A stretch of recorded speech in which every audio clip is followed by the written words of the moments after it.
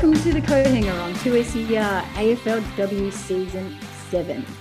We acknowledge the traditional custodians of the land where many of our listeners are residing on, the Gadigal country of the Eora Nation. We pay our respects to all elders tuning in or who may be amongst us, and we acknowledge the aspirations of all First Nations people. I'm Coach Kiwi, and I'm joining the show from Guringai country, and I'm joined by Fiona Lamb. I'm back. Game on, moles. And I'm coming from Guringai country too. The Coathanger is a radio show and podcast where we tackle all things AFLW with a Sydney view. And if you are a regular listener and thought tonight's intro was different, then you are in for a treat this season. If 18 teams isn't enough to get you out of your seat, Fee Lamb is back as the host, and we have two SSR League of Her Own, Lauren Hodgson, joining us for the season. Welcome to the show, Loz. Thanks for having me. I'd also like to pay my respects to the traditional owners and elders of the lands I'm podcasting on from tonight, and that's the Darawal country. Woohoo! So, Loz, tell us a little bit about yourself. So we'll get the tough things out of the way. I am a diehard Collingwood fan. That's it. Okay. Cut the contract. Sorry, I think we've had one of them before. But it's okay. It took us ages to get rid of that one. I've got all of my own teeth, and I can read, so I'm okay there. Not diehard enough. No, not diehard enough. I do have a Collingwood tattoo, so I'm halfway there. Oh, look, ouch. I'm an AFL Nuffy. I'm a Collingwood fan. I played for quite a few years with Southern Power in AFL Sydney. Love the game. Really pleased now that we've got 18 teams in the AFLW comp, and looking forward to being part of the best AFLW podcast in Sydney. Indeed. We could let her off for saying that. Yeah. Okay, so in tonight's show, we are going to talk about what we are looking forward to in Season 7. We're going to ponder and predict who will reach the grand final. Loz is going to give us a bit of a review of the Swans practice match because she made it down to that one. I wonder why. Was it the black and white team? I think they were playing the black and white team. Yeah. Funny that. We'll have a bit of a B&F prediction, best and fairest, and we're going to make some other predictions about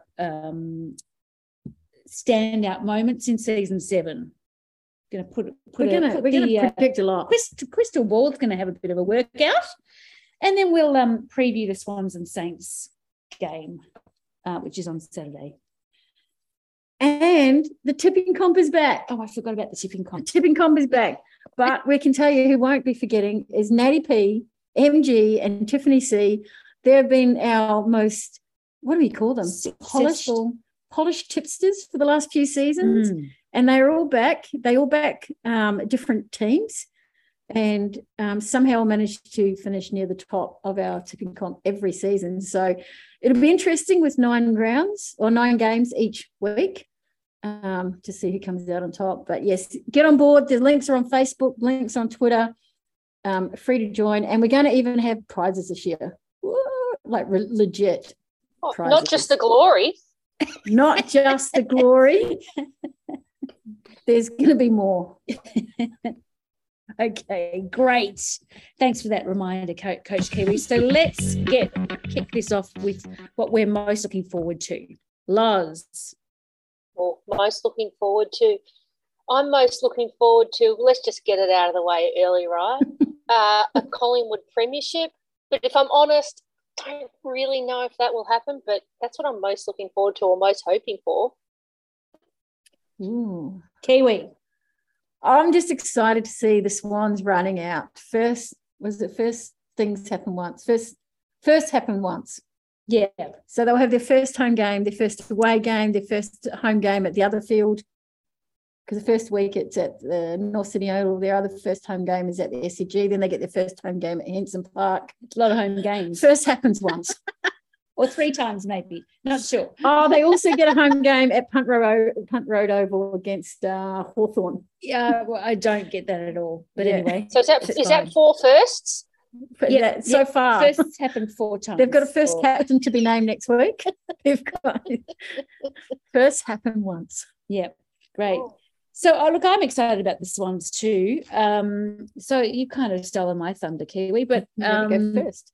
You should have gone first. First only happened second.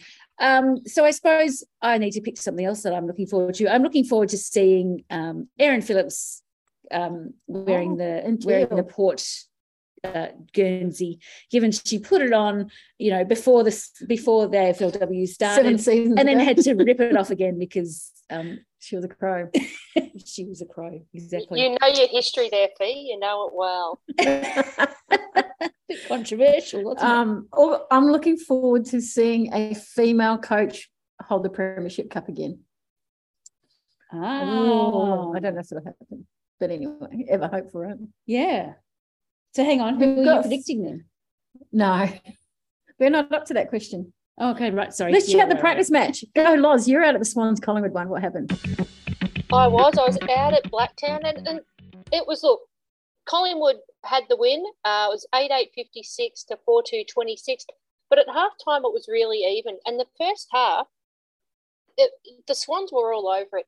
They were very strong at the contest. It was really tight. Their pressure was good. We were saying to Scotty Gowans when we spoke with him that they moved the ball into the corridor well. But in the second half, I guess that experience and probably a bit of the physicality as well from Collingwood took over. But, for Swans fans, a lot to look forward to.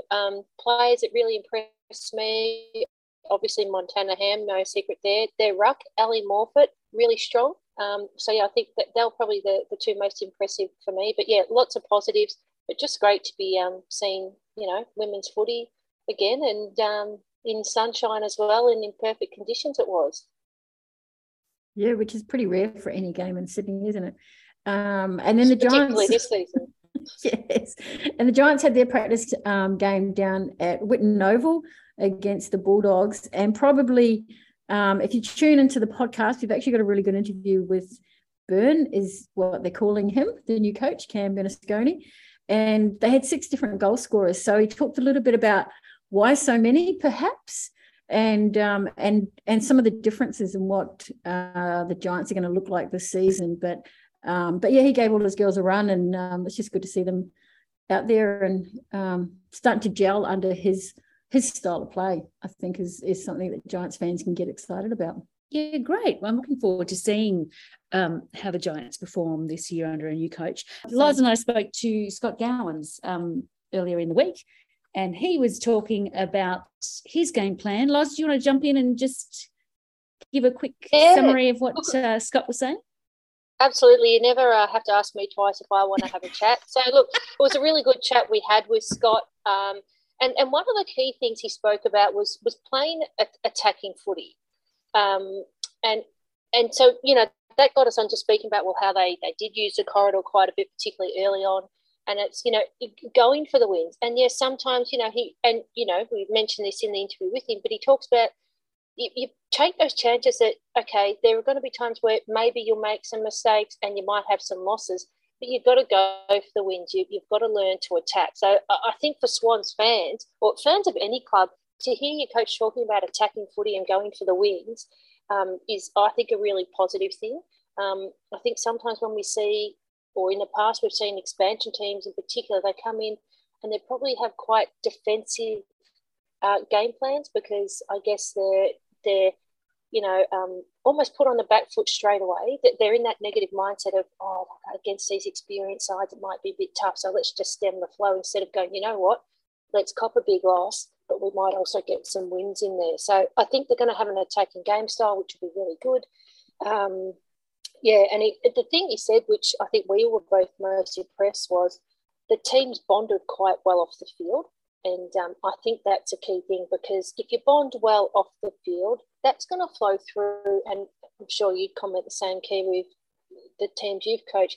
If you're getting well if you're getting along well off the field, that flows through the communication and connection you have on the field. So, look, really positive from there. And the other thing I think you commented on as well, Fee, was that how they're building their list. He said it was a bit different to how they built with the Kangaroos, and that the Kangaroo, they kind of tried to recruit the best players from the other teams, whereas from the Swans, they're trying to, I guess, build from the ground up and, I guess, build for that long-term success. So, but yeah, it's very, very impressive guy to have a chat with.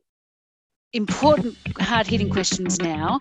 Have they been surfing? Have they got a favourite beach? And have they found a favourite cafe yet? Because we've got to set the record straight that we do actually have good coffee up here in Sydney. It is a thing. Absolutely. No, definitely.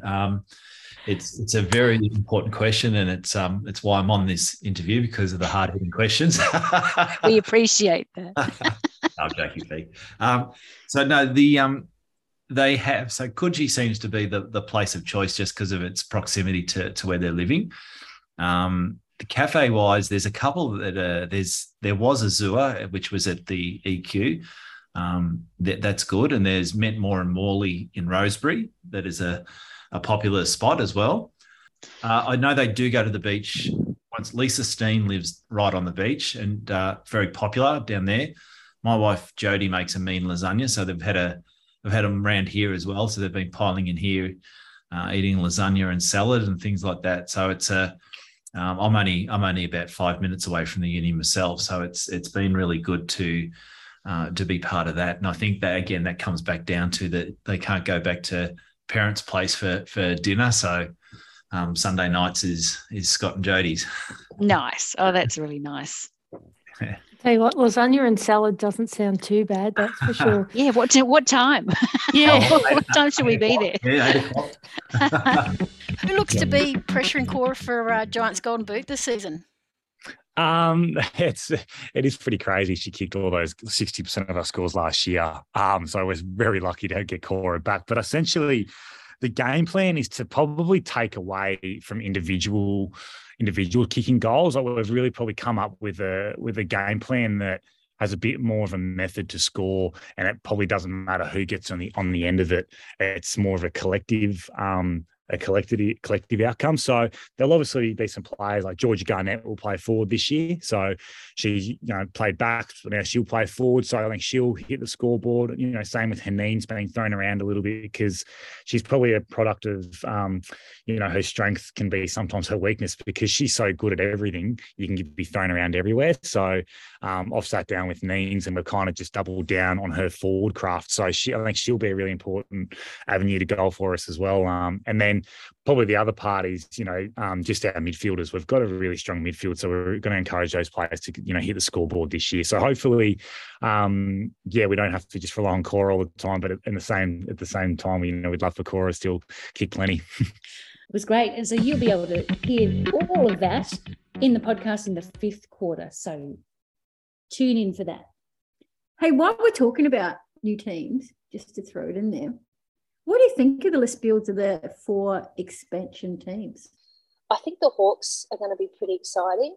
And I must admit, I put a lot of that down to who they've got as their coach and the fact that she's been their coach in VFLW for, correct me if I'm wrong, she had 2 seasons at the helm.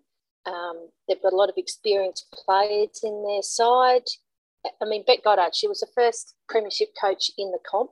So first happened. That was a first. Yeah, that happened. That was a first. That was a couple of firsts. So first AFLW premiership winning coach, the first female to do it. So look, I think they've built theirs pretty well, and I think if you look at all the expansion sides, Kiwi, compared to say the first lot of expansion sides that probably did go out and target like North did the best of the best, and even the Tigers when they went and got Sabs, Katie Brennan, Mon Conti, I think the expansion sides are probably doing like the Swans. They're building for longer term success rather than necessarily going out and trying to win a premiership in their first season or 2. Yeah, I'm excited to see Essendon actually. I think they've built I'm really excited at the list they've built. I'm not a Bombers fan particularly. I'm just excited what what they've done. Partly because Nat Wood is a Darebin Falcon player. Did play a bit at Muggers, but she's also come and been my teammate when I played Masters or over 35 footy for Darebin. So we all love Woody. But she's super experienced in the AFLW circle. She was, first employee at Geelong, or full-time female employee. I should extend that. Then she became the last season Western Bulldogs assistant coach, and now she's built this list. But she's got Georgia G, Maddie Prasparkas, who are gun players from Carlton. She's got Bonnie Toogood across from Western Bulldogs, and then she's got a chunk of the Essendon VFLW team who won the premiership. So in my early season when I was at Collingwood a few years ago, our VFLW team that won the 2019 premiership, the chunk of them were the AFLW players that then went on and Collingwood got to finals that year. So I think the VFLW becomes a really important platform to springing into the AFLW season, and I think that's what Bombers have sort of got to their advantage at the moment. Okay, so then finally, what has Port done? Apart from Erin Phillips, I don't actually know anything about Port. They've got, is it LaQuanta and LaQuanta? They've got two Cockatoo Collins. Yeah, Motlop, Cockatoo Motlop, isn't it? Cockatoo or Motlop Cockatoo. Apologies, girls. They've got the twins from Queensland. They are absolute gun players. Our Vic Metro team, when they played against them, I remember looking down there going, where'd she come from? Wait, there's two of them. How do we stop these two? They are absolutely talented players. I think one of them is actually injured at the moment, but still with one on the field is going to be exciting. And I think that's what Loz has done. She's also another Falcon, so I'll cheer on another Darebin Falcon coach, but she has got players from Queensland Academy to go down to Port Adelaide. And then she's got a couple of really good players from Adelaide Crows across. So, yeah, they're going to come in fighting. And when you say Loz, you mean Lauren Arnell? Sorry, yes, Lauren Arnell, Loz. Head coach of Port Adelaide. Yes. Inaugural coach of Port Adelaide. Exciting times. Okay, we need to move on. Who will reach the grand final? Loz. I think Melbourne will reach the grand final, and I think the Dockers might. I think the Dockers might just get in there. Melbourne and Dockers. And who's going to win? I think Melbourne will, and Daisy Pearce will retire on that note. Maybe not quite like a Shane Crawford, but I think Melbourne will win, and Daisy will go out holding up the cup. Ooh. Yeah. Look, I hate to steal your thunder, but or play copycats, but I agree with that. I agree. Melbourne will make the grand final. I think Melbourne will win the grand final, and I think that Daisy will probably retire. Who else will make the grand final with them? Crows. You read my notes. What do you have to say? I've written down Melbourne and Crows, and I think Melbourne as well. But I think don't write off the Lions. I think the Lions are still going to come in fighting. So there you go. Right. Yeah. Okay. Who's going to be our best and fairest for season 7, Loz? Well, this is a bit tougher. Yeah, I agree. Who I hope and who I think, probably two different things. Yeah. I would love to see Chloe Malloy be winner. I think I reckon she's close to a breakout, but you know what? I reckon Jazzy Garner from the Roos, I think she might get there, but look out for Chloe Malloy. Ooh, I like Kiwi. Like your thinking. How about you? Well, I was thinking it could be Erin's last year, so she'll get out of fighting. But then Daisy could throw a spanner in the works, and if your team goes to the finals, you pick up the points. So I'm going to go Daisy for the best and fairest, and as an outsider, Montana Ham is going to rip up the game. She's going to get votes. Yeah. I know she's yet to play one AFLW game, but I've seen this kid. She's talented. Go. I don't know. I really don't know. I've got to pick someone, haven't I? You do. Bonnie Toogood. Bonnie. She'll go all right. She's going to be too good. Too good. Totally. Too much. That's right. Okay, we need to move on. What moments do you predict that we will end up chatting about at some stage. So some big standout.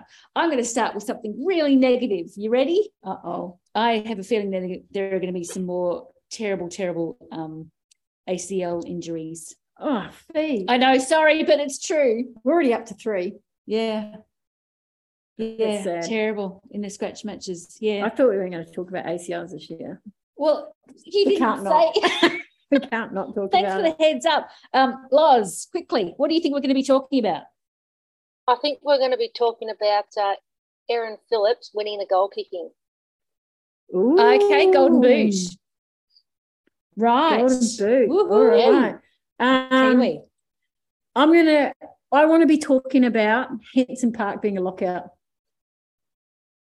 Yeah. That's what I want to talk about. At some point, it won't be round 3 because they're at the SCG, but I want to, because in October, I think all 4 weekends in October, there are games at Henson Park.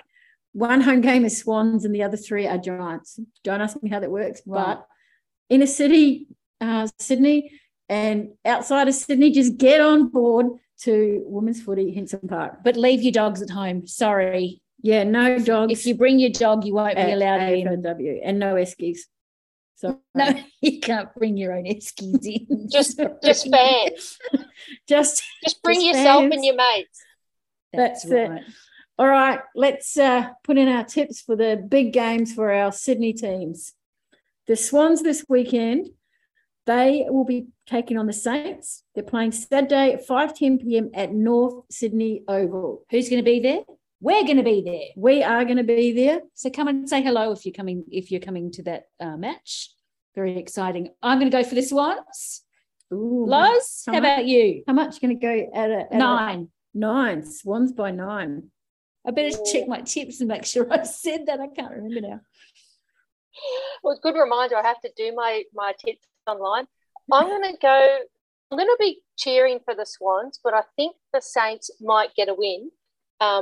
Purely because I guess they are going to be a more experienced side. I think they'll win by 15 points. So a close one. Very close. Look, I watched the Saints in their practice game, and they've got a couple of very experienced players. Erin McKinnon from Sydney is now the ruck for Saints. They've got Nicholas Stevens, who came across from Carlton, so massive goal scorer there. Fitzpatrick went well. They've just got some really good avenues to go. I think it's going to be a really close game, but I know the youngsters, Sophia Hurley, Montana Ham, I think Molly Eastman's going to have a good season. Gina Lawson-Tavern, who was a late recruit from Darabin, I think she's going to be solid this season in the back line. You've got Brooke Lachlan, you've got Alicia Newman. Swans have got some good speed, some good interesting players. I think Swans are just going to go out with all this nervous energy. I'm going to go Swans by 6. Okay. And then on the Sunday, if you're in Melbourne, Bulldogs take on the Giants, 12:10 p.m. at Icon Park. Fee? Giants by 2. Ooh, doubling their margin from the practice game.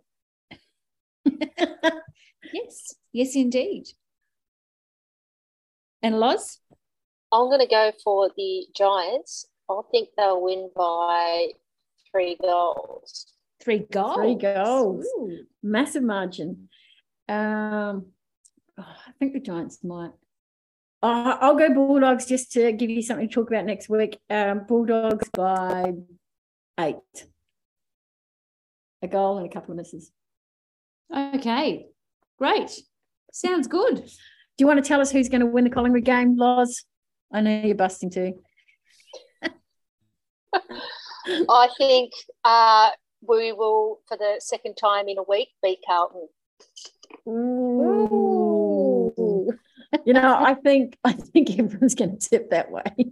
But Carlton's I tell you what, I think it'll be more than a point. So, but another close one. I think maybe, probably, I reckon 20 points. 20. Actually, maybe that's Did you just say close? Did you just say close? Look, I'm a Collingwood supporter, right? We don't always get things right. You know? Got it. Now it 20 out close. I'm riding a high. Look, Okay, maybe not close for AFLW. I think we'll, 20-point win, prime time, under lights, back where we belong. That's great. I love it. Now, isn't it interesting to see where those two teams now sit as opposed to where they were at the start of the inaugural season? What a topsy-turvy. It was season 2 that Carlton made the grand final, right? In Adelaide, and they copped a bit of a flogging. No, season 3. Season 3. Yeah, season 3. Season 3. That's right. Yeah. Sorry, yes. Oh, yeah, Bulldogs won season 2 at Icon. Yeah, that was a rainy game. Look, I think the Pies are going to walk all over them. Sorry, Carlton fans. I know there's a lot of friends of mine. I hope you're still friends, but I think the Pies are going to win by about 35. Yeah. You're my favourite co-host for that, Kiwi. Yes. That's all it took. All right. Told you, Pies fans are easy. We're coming towards the end of our first show for season 7. Last words, Loz, anything else to add or comment on? I'm just glad that AFLW is back, and to have all 18 clubs represented is pretty momentous. So just can't wait. Great. Kiwi. Look, I'm pretty much the same. 18 teams is just so exciting. And, every state has now got 2 to barrack for. It's either them or the other mob. And if you're in Victoria, well, it's every side of the river and that side of Bell Street or that side of Swanson Street. I guess it's just 18 teams. But Swans, if you're in Sydney, if you're a fan of football, if you play football, if you want to know more about football, it doesn't matter. Get along to North Sydney Oval on Saturday. Let's show the rest of the world that we are stoked football is here in town. Wow, Kiwi. I'm going to take this opportunity for my last word to say thank you to everyone who has sent through lovely words of support to me. It has been a very rough ride, and in fact, the last couple of weeks have been very difficult for me, but I have finished the last of my treatment at this stage. But words of support from around the country and indeed around the world. Brief cheerio to you, Donnie Hess. And my absolute heartfelt thanks again to Peter Holden, the great man, without whom this podcast would not have continued. Pete, big cheerio to you. And look, you're very welcome to come and join us again if you want to, Pete. We'll never say no to you. But he really did go out of his way and gave a lot of time and love to us all. So thanks, everybody. I'm really excited to be back. From us all here at 2SER, Coathanger, thanks very much for joining us again. And tune in to the Coathanger. I've forgotten how to sign off.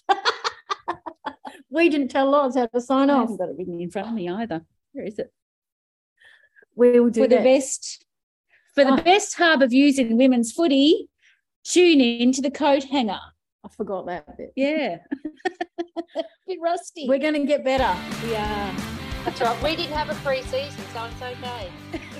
Exactly. He's been at the Giants since 2020, firstly as head coach of Giants Academy, then coaching in both the male and female NAB League programs, head coach of the male Allies in 2022 and the New South Wales ACT Rams, and now newly appointed head coach of Giants AFLW team. Welcome to the show, Cam Bernasconi. Great. Thanks for having me. Nice little intro as well. Now, Alan McConnell, not only Giants' first ever employee, but much loved AFLW coach, stepped aside after season 6 of the competition. How has it been taken over from someone who's had such a huge impact at the club? Oh, it's Al's done an amazing job from day dot, being the first ever employee, and Al was actually my first coach at Team GWS in the TAC Cup all those years ago. So I've known Al for a while, and he's someone that I've looked up to, and he's probably mentored me a little bit along the way as well. So big shoes to fill taking over from Al, but what he's done is he's just done an incredible job taking the program forward. And from I was involved year one in season 1 as an assistant coach, and then to come back in now, the program's just evolved so much and come along such a long way. And it's a credit to Al, but also all the support staff and everyone that's been involved so far. So it's an opportunity that I'm really excited to take with both hands. Excellent. What do you see as your signature style of difference to Al that we may get to notice on the field this season? Probably a difference is just, obviously I'm a lot fresher in my coaching pathway. Al's done so long being involved in the system for so long, but, I'm just out of the game recently as a player. So probably what you'll probably find is I've got lots of empathy for players because I understand how hard it is to play the game. And, sometimes when you're sitting behind a Mac and coding as a coach, it's a lot easier out there than playing the game itself. So I think what I'm really big on is just having high empathy for the players and just creating a really positive learning environment. So the players love to, come to work during the week and just love it and then really enjoy playing on the weekend. So yeah, probably that high empathy. And also I'm a very strength-based coach. I like to coach the players what they can do rather than what they can't do. It's probably my big spin at the moment. Excellent. So if we talk about kicking goals, it's sort of been a challenge for the Giants over the last few seasons, but this year particularly, I think in the practice games or the scratch matches, you've had, I think, 10 goals, 7 goals, and then 8 goals in the practice match against Bulldogs. Now, we've all bared witness to Cora Staunton, the unstoppable Irish lass who kicked almost half of the team's tally last season. Who looks to be pressuring Cora for Giants' Golden Boot this season? It is pretty crazy. She kicked all those 60% of our scores last year. So I was very lucky to get Cora back. But essentially, the game plan is to probably take away from individual kicking goals. Like we've really probably come up with a game plan that has a bit more of a method to score, and it probably doesn't matter who gets on the end of it. It's more of a collective outcome. So there'll obviously be some players like Georgia Garnett will play forward this year. So she's played back, now she'll play forward. So I think she'll hit the scoreboard. Same with Heneen's being thrown around a little bit because she's probably a product of her strength can be sometimes her weakness because she's so good at everything. You can be thrown around everywhere. So I've sat down with Neens and we've kind of just doubled down on her forward craft. So I think she'll be a really important avenue to go for us as well. And then probably the other part is, just our midfielders. We've got a really strong midfield, so we're going to encourage those players to, hit the scoreboard this year. So hopefully, we don't have to just rely on Cora all the time, but at the same time, we'd love for Cora to still kick plenty. Well, it looks like you're achieving that. You had 6 different goal scorers against the Bulldogs, so certainly they're setting up fine. Now you talk about your midfield. Probably the biggest thing, I guess, changing at Giants was losing all the ruck stocks that were there. So you've got 2 young girls this season, Fleur Davies and Cambridge McCormick. How do you think they're going to go against some of the more experienced and maybe more mature bodies or harder bodies? Yeah, it's a really good point. Like Fleur's obviously an 18-year-old kid that we've just drafted, and Cambridge is 23. So going to have young rucks, but I think they're incredibly coachable. So even their short time at the club, they've improved so much. So they'll have some really, they'll have some big learning opportunities this year playing against some rucks that are more experienced than them. But I think their ability to know what they need to work on, but also, we've drafted them because they've got some serious AFLW traits. So they can bring that as well. So I think they'll be fine. I think, we'll just continue to invest in them. But the way they've been training and the way they've stacked up in these first couple of games, we're really looking forward to seeing how they're going, to see how they'll go. Yeah, excellent. And Cambridge, I think she was a train-on in season 1 with the Brisbane Lions too. So she's probably got a little bit of extra knowledge about them, but just already knows what to expect perhaps as well. So should be exciting with those girls. Yeah, definitely. Especially just that resilience as well of, trying different avenues to get on the list. So, you find those players that work really hard to get on the list tend to work even harder to stay on the list as well. Yeah. Now, the practice match, you got over the Western Bulldogs by a point with all our multiple goal scorers. Now, we've got a new style of play. How did you sum up the hit out down at Wooden Oval? I think it was a really good hit out because we played our brand for most of the game. Like probably early on started a little bit slow, but then I think what was really pleasing is that we probably trusted the process, which probably, you know, it takes some teams years to buy into a new game plan, where we kind of bought into it pretty quickly and then we turned it around and ended up winning the game. So I think that was really positive, just around trusting the way we want to move the ball. And essentially it's just being a bit more fearless with the footy, is that we want to take more risks. You know, to score more goals, you probably got to give up a few little things at times. But I think the girls have really bought into making sure that when we get the footy, we enjoy trying to score. And then equally when the ball is, you know, when they have the footy, we fight really hard to get it back as fast as we can. And you've got Bulldogs in round 1. Anything you're going to change up before you see them for points? Yep. There's always a few little things that you you won't show all your cards in a practice game. So we've got a few things that we'll certainly be training over the next few weeks to make sure it's a little bit of a different look for them round 1 for sure. Yeah. Excellent. Now, any standout players that you've noticed through the preseason that the Giants fans will be jumping out of their seats cheering them on? There's been plenty. I'll probably miss a couple here, but you know, I think, you know, your third year players in like Emily Pease and Tani Evans have just come on so much as well. So coming to their third year now, they're very important players for us, and they've been quite lucky having a good run at it all. You know, Peasy missed on the weekend with COVID, but outside of that, you know, they've had a great preseason. So, you know, I think those two girls will be really important players for us, along with, you know, the players that have come onto the list. You know, Jodie Hicks returning, I think, is going to add a new element for us down back. Obviously, spoken about Cambridge, and then just the pathway players in the Tassie girls in, you know, Brasendale and Gaffney. You know, I think they've improved so much so quickly as well to come into the list, and then you know, Goldsworthy and Davies and Cattle as well. So we've done a really good job in recruiting. But yeah, I think it's probably those, you know, third, fourth year players who have really matured now will be important for us. Yeah, we're probably not going to be calling Elise Parker young anymore, are we? She's kind of a few years in and part of the leadership group, and really one of your standout players, isn't she?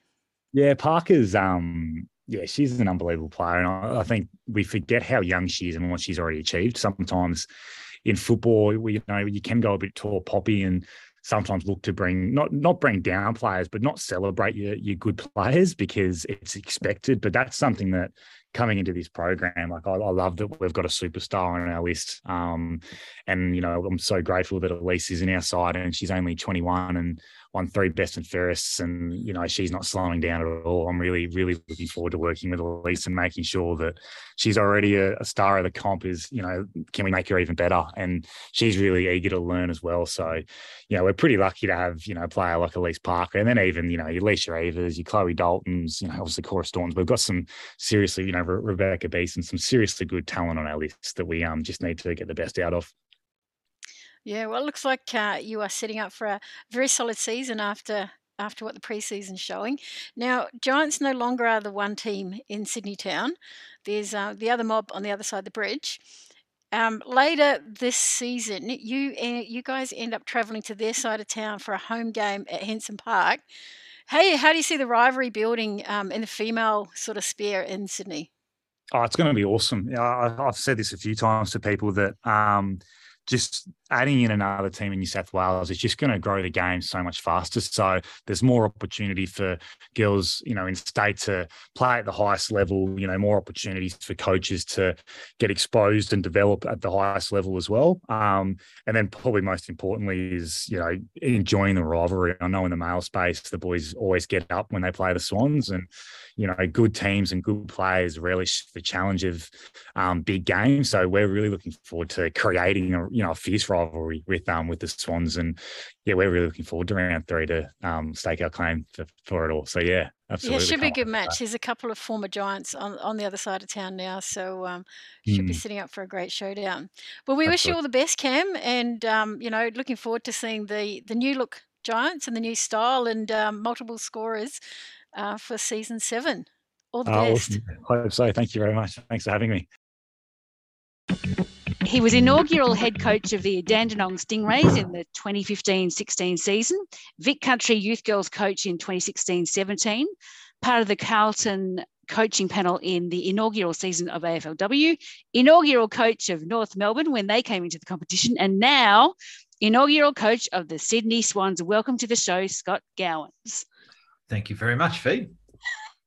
Now, first happened once is Sydney's tagline, and you've been part of a fair few firsts. What makes this one different?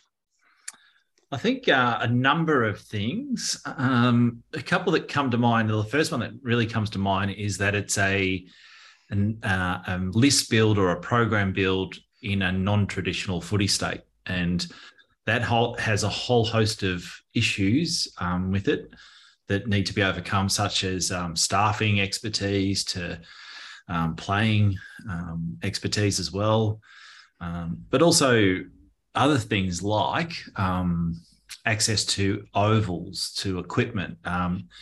Everything, whether you like it or not, is based in Victoria, and South Australia is probably not far behind, and then you've got WA not far behind that, and you've got Queensland, and you've got New South Wales. So it's very much a complete build, whereas the North Melbourne one, I looking back at that, the more recent one was done, but there was so much support. The Melbourne Uni arm was there. There was mechanisms and people and processes of almost to pick them up and shape them the way I wanted it. But this is really Kate Barney, who's the EGM of my boss, and we've spent countless hours, but it's really just a blank sheet of paper at the start, and here's 10 weeks and go build the program. Right. Cool. So sort of following on from part of what you were saying there, you've been part of two AFLW expansion sides. What are some of the similarities and differences in each experience?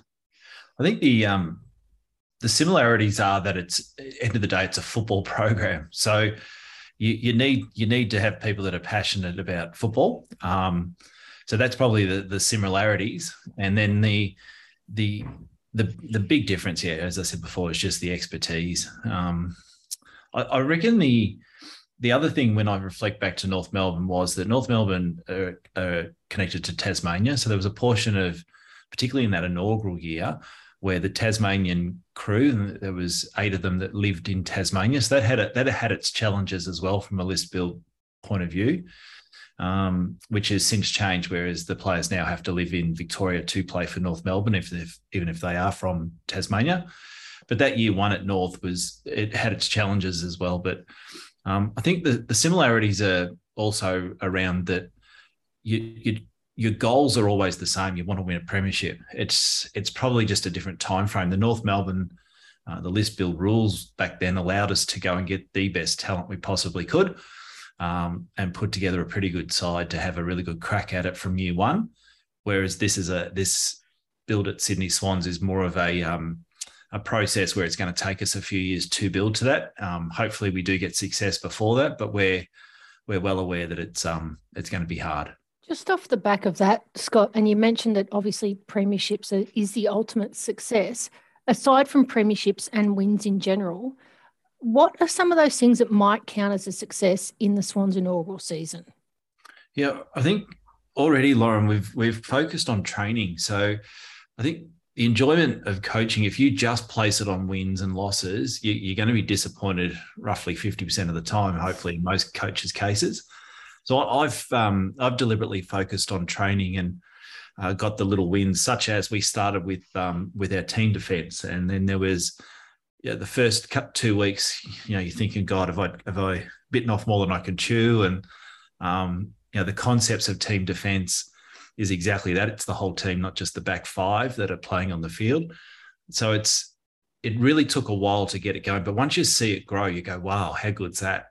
And then we moved into ball movement. And, again, everyone knows that I like to attack a game of football. So at the start, the ball's going left, right, everywhere, any way that it should or shouldn't. But once it starts going the way that you want it to, and you're looking at it, and you pull away the cones and put defenders up against them, and you see them being able to pierce that, it took 4 weeks, but they're the little wins that I think you need to celebrate along the way of the program. And we've probably got a list of about 8 or 9 of those left to go.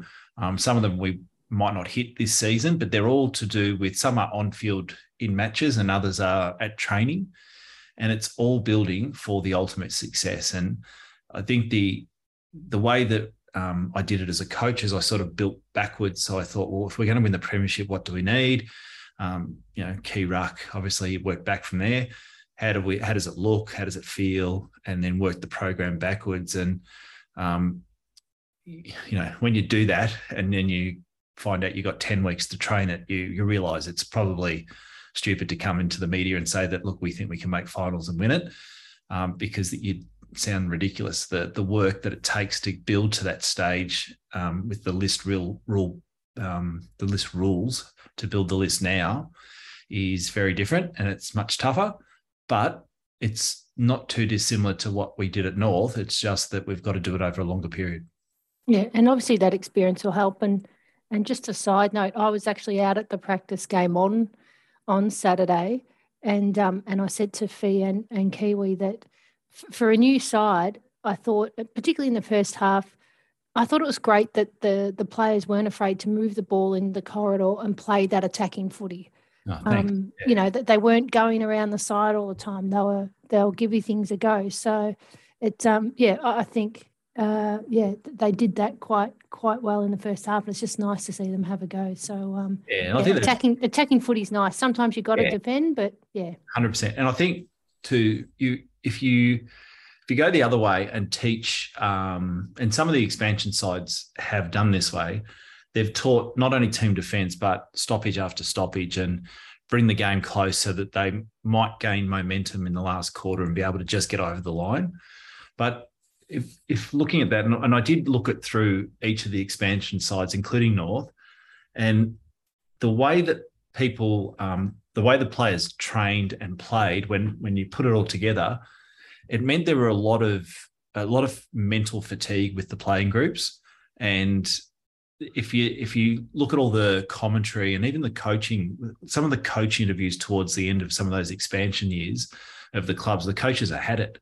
And it's because the constant battle of teaching that way, and it's a very dour way to teach. Yeah, it's a negative mindset. Whereas if you're attacking, I'd much rather get positive. I'd rather get in a shootout, and if the opposition kick 9, we're trying to kick 10. That type of philosophy. Now if we play some of the better sides, but they may get multiple momentums, and we might cop a bit of a beating here and there. But I just think it's a quicker way, and it's a much more enjoyable way to teach footy. Scott, how is the club supporting players who've moved into state? And are any of those permanent plans, or just for the AFLW pre-season and season? Yeah, it's a interesting one. We, by default, not stumbled. I suppose we've done the work, but we've got 17 of them living together at the University of New South Wales, and it's a great partnership we've got with them. And it's not just dorm accommodation; it's actually proper apartment accommodation, and the girls love it there. And what it has done, it's fast tracked the connection, and because they're all similar in that they don't have, or most of them don't have, of that crew anyway, don't have family here.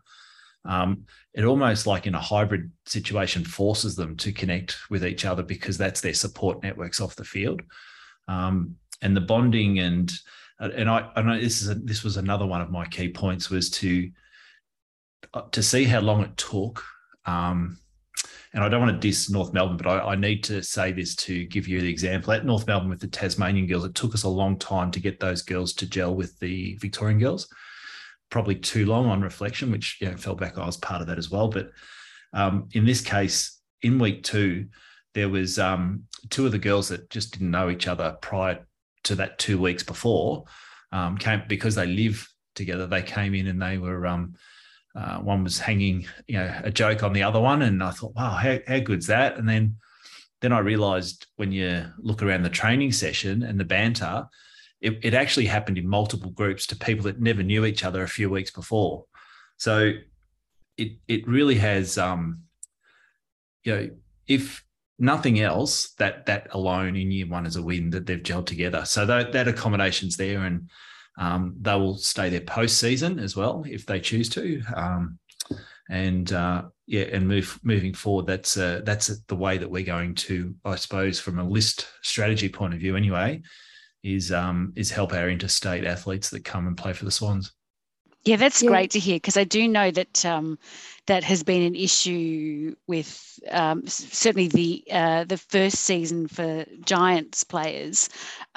Accommodation was an issue, and I think the other thing that people don't really understand about Sydney is just how spread out it is. So you can say you're in Sydney, but that might mean you're an hour and a half away in traffic. Yeah. So the idea that they're in UNSW, which is just down the road from Moore Park, certainly. And they're 17 together. That's fantastic. It's great news. Great to hear that. And a gentle sledge is always a good sign too. So yes. I think that augurs well for the season ahead. That's it. If you're hanging it on your mates, the team bonding's worked. Exactly right. I guess looking away from players for the moment, who's part of your coaching panel and game day staff? Yeah, so we've got a really good coaching panel, mix of experiences. So we've got Bron Goulden, who's going to do our backs, who's Errol's mum. And she's coached for a long time up in New South Wales, and she's a lovely lady, and anyone that knows the Gouldens knows they're full of life and not scared to come forward and offer their opinion on things either, which is really good. So I've enjoyed working with Bron, and I think she's going to slot in very nicely. We've got Baker Denneman, who's a name that the surname Darren Denneman, who's done a lot for New South Wales footy. And Baker's been at GWS and helped out in the academies there in the women's program, and has stepped up to do the midfield this year. And he's a good young coach and very good footy head, sees the game very well. And he'll be great to have in the box. And then doing the forward lines, Dean Rice, the Carlton and St Kilda player, Carlton Premiership player that I had at Dean at North Melbourne with me as well. So Dean's flying up every week. So for instance, next week he's up for 4 days. Most weeks he's up for 2 sessions and gets the main session and one other IDP session in. And he'll be at all the games as well. So that's sort of our mid forward back crew. And we've got some development coaches around that help out as well. Will Gould helps out from the men's program, which is really nice. So it's a great mix of experiences, and I'm really keen to. I was keen to not have it as a development program as such, because I think at that level the athletes deserve the best we can possibly put together, and I'm really confident that going forward that'll be a great crew. Yeah, great. And so, what's been the thing that surprised you the most since the team began training? Other than the connection has been a big surprise, a pleasant surprise. I think reflecting back to the GWS scratch match and the Collingwood practice match, you do forget just how hard it is. Like, it's such a hard game. It's so physical. And you look at the GWS and Collingwood girls, and they've, some of them have got 6 pre-seasons worth of muscle into them. And we've had, 8 weeks. It's a big difference. And that was a good surprise to get before round 1, which gives us 2 weeks. Not that we're going to fix them in 2 weeks, but what it does do, it allows you to get the girls to just sort of tip the toe in the water and feel what it's like under pressure and how you execute skills against an opposition that doesn't know what you're doing. Yeah, well, it's going to give them a taste of it before round 1, isn't it? At least a little bit of preparation. Yeah, and I think Collingwood are probably one of the more physical sides in the competition as well. So that was really good to get the hit out against them. And I think the other surprise for me has probably been how quickly the girls have picked the concepts up, and that's a little bit on the coaching group as well. The coaching group have been sensational at creating training plans with me and helping out and executing them. And I would say the last 4 weeks, the girls have just taken on so much information and been able to execute in bits and pieces of the games, but also at training. So I'm hoping at some stage in the early rounds that'll become natural to them. Of course, we haven't had 10,000 people screaming at them yet, but that'll happen Saturday week. Yeah, and that'll certainly be a It's an experience they'll never forget. Who's going to be the Swan surprise packet? You know, might be unexpected. Maybe they're flying under the radar. I'm going to give you two. So I think everyone realises Montana Ham, Cynthia Hamilton, Brooke Lachlan, Lisa Steen, they're all going to be good players, okay? But Paige Shepherd is one that has come from Geelong VFLW, and just when you look at her, everything she does, the way she prepares her GPS reports to match sim to the games, like you don't notice her. She's very quiet. You don't notice Paige that much, but she does not put a foot wrong. And I think she's going to be a very good AFLW player. And the other one's probably Lauren Zagetti, who comes from the Hawthorn VFLW program.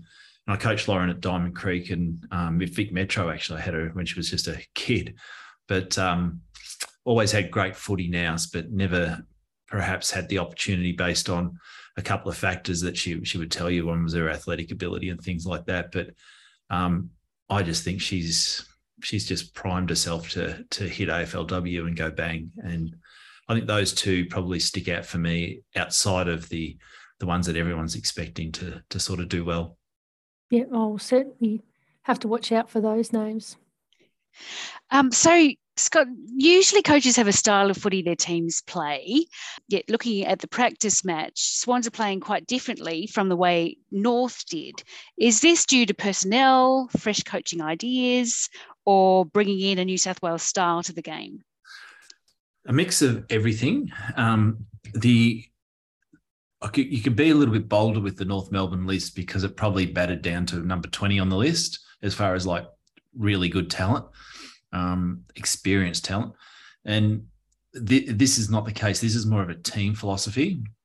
So it's interesting to play out. And I'm not going to make big, bold predictions about when we'll win a grand final, but it'll be interesting to see. And I'm from personal view, and I'm sharing this publicly, but it's a personal view. It'll be interesting to see in 10 years' time how many flags North win versus Sydney. And because they're completely the opposite builds. And Sydney is a very much a all-in philosophy. Everyone needs to do certain roles on the list, versus North was built from the top down. So the best player we could get, the second best, the third best, whereas this wasn't. We built from if you like, 30 up. So we built the foundation first, which was the VFLW crew of 9 players. It was the academy players. Then we knew we had the draft players, and then we tried to get the best talent we could from the AFLW.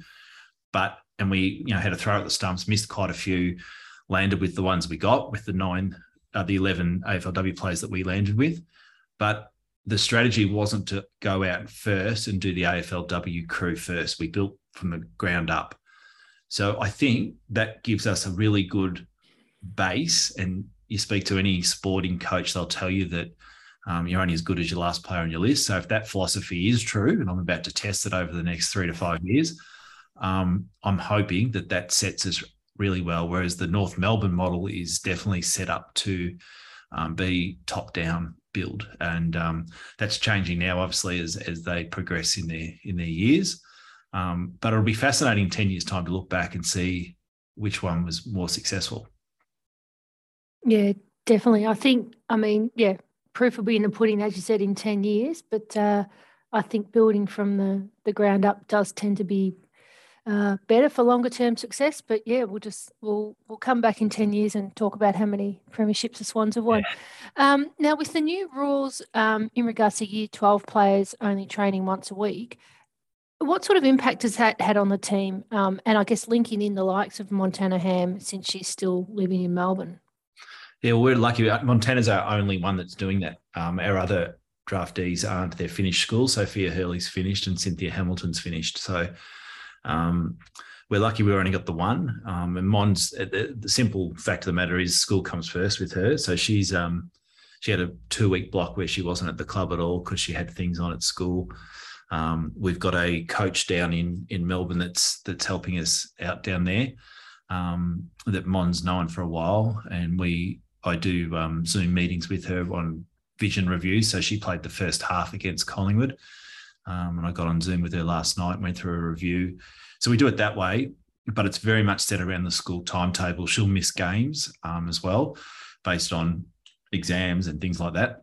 So it's it's a matter of giving her, I suppose, the the flexibility to fit it in, but then not the flexibility that any 18-year-old wants, because I always pick football first, but the flexibility of the programs that we make sure that school's prioritised, and we do what's best for that first to get that done, and then footy comes second before flipping the other way, I suppose, in season 2. Yeah, great. And so you were talking earlier, Scott, about how the Victorians have settled in, or the group altogether has settled in at UNSW. And so important hard-hitting questions now.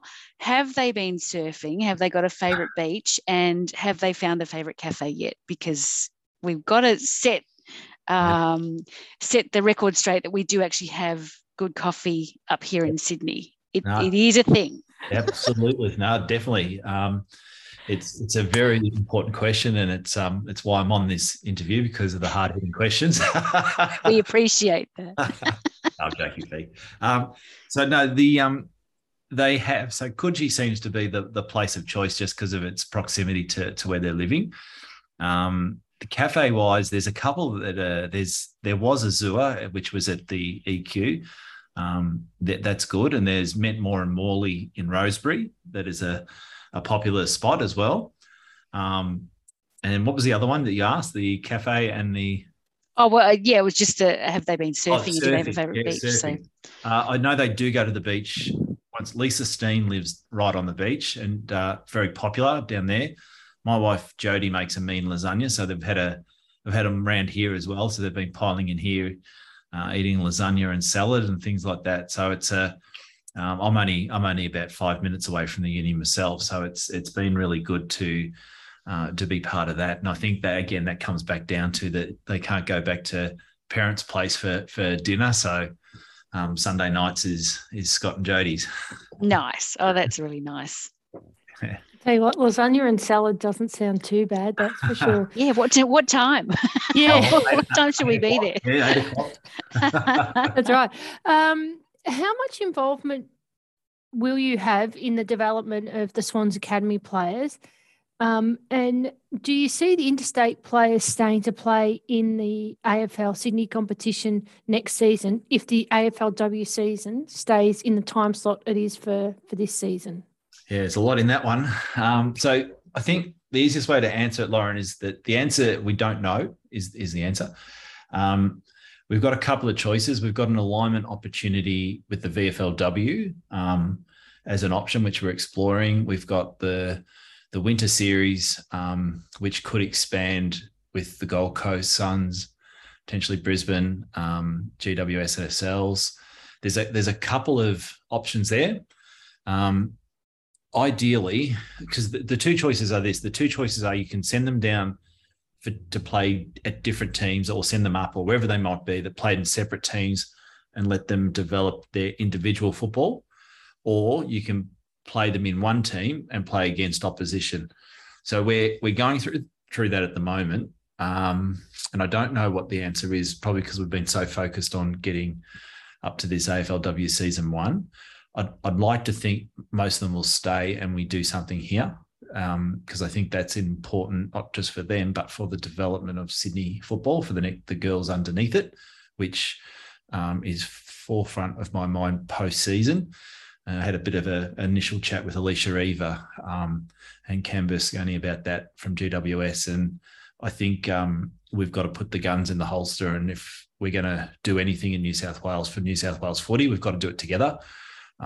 So I'm very, very keen to do that post-season with them and see what that looks like. So potentially it could be a combined thing with them as well, if that's what it is. But as far as the academy goes, Brooke Loughlin's, who's playing with us, is also going to do some coaching in the academy. And we've just gone through a bit of a restructure with the academy, and it's looking really promising for what we can offer. And then the next level of girls, the 16s that are coming through at the moment, there's 4 or 5 very good footballers there. So it's very exciting. And I think it's a matter of not so much the ones that are in the academy, But I always think to myself, the ones that are outside, so the 21 to 25-year-olds that for whatever reason just haven't had an opportunity, that might be playing wherever they're playing, Dubbo, could be Canberra, could be anywhere in New South Wales.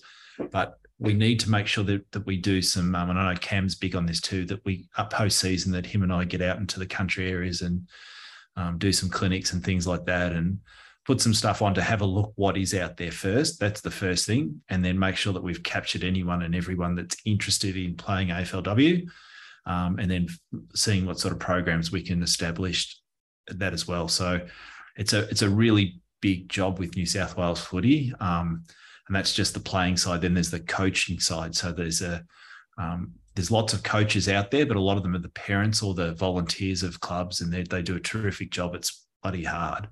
But I'd love to also do some sort of program with Cam from GWS and coach the coaches. We've got Alicia Eva, who's going to be an amazing coach, Brooke Lachlan. So we've got people there. So how do we share knowledge and fast track New South Wales so that in 5 to 10 years, when we're that longer term view that I was talking about before with winning premierships, that we don't just get up there and win. That's why I said comparing it to North Melbourne, it's important that we don't just build to one premiership.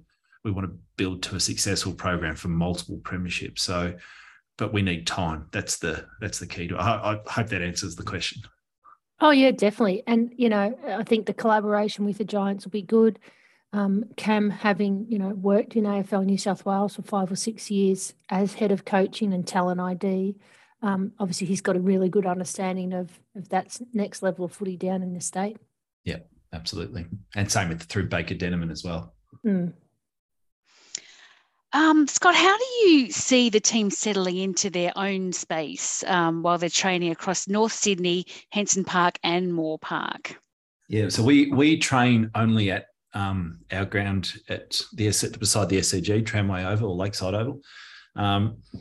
And we do some match prep runs, we call them. We don't call them captain's runs in Sydney. We call them match prep runs on North Sydney and Henson.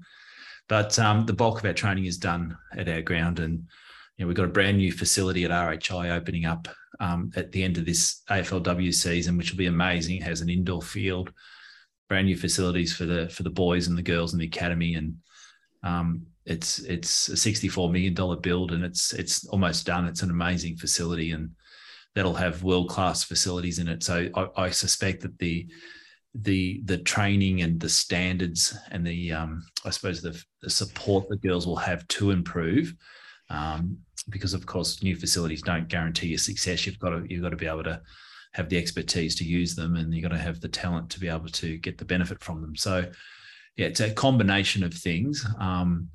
The home ground advantage is probably more from a coaching point of view, my one.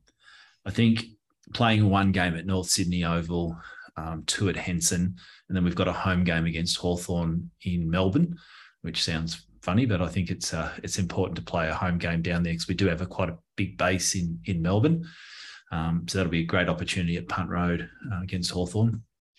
But in not having an actual home ground, I think is something that going forward we will have to look at. I know Henson Park's is about to go undergo a redevelopment, so it's a great thing to while we're growing, to spread the game around and to play at different grounds, home grounds, and it gives opportunities for people from the north, people from the west at Henson, and it's just a good thing to do at the moment. But eventually we need to settle down and find out what's best for the Sydney Swans AFLW team.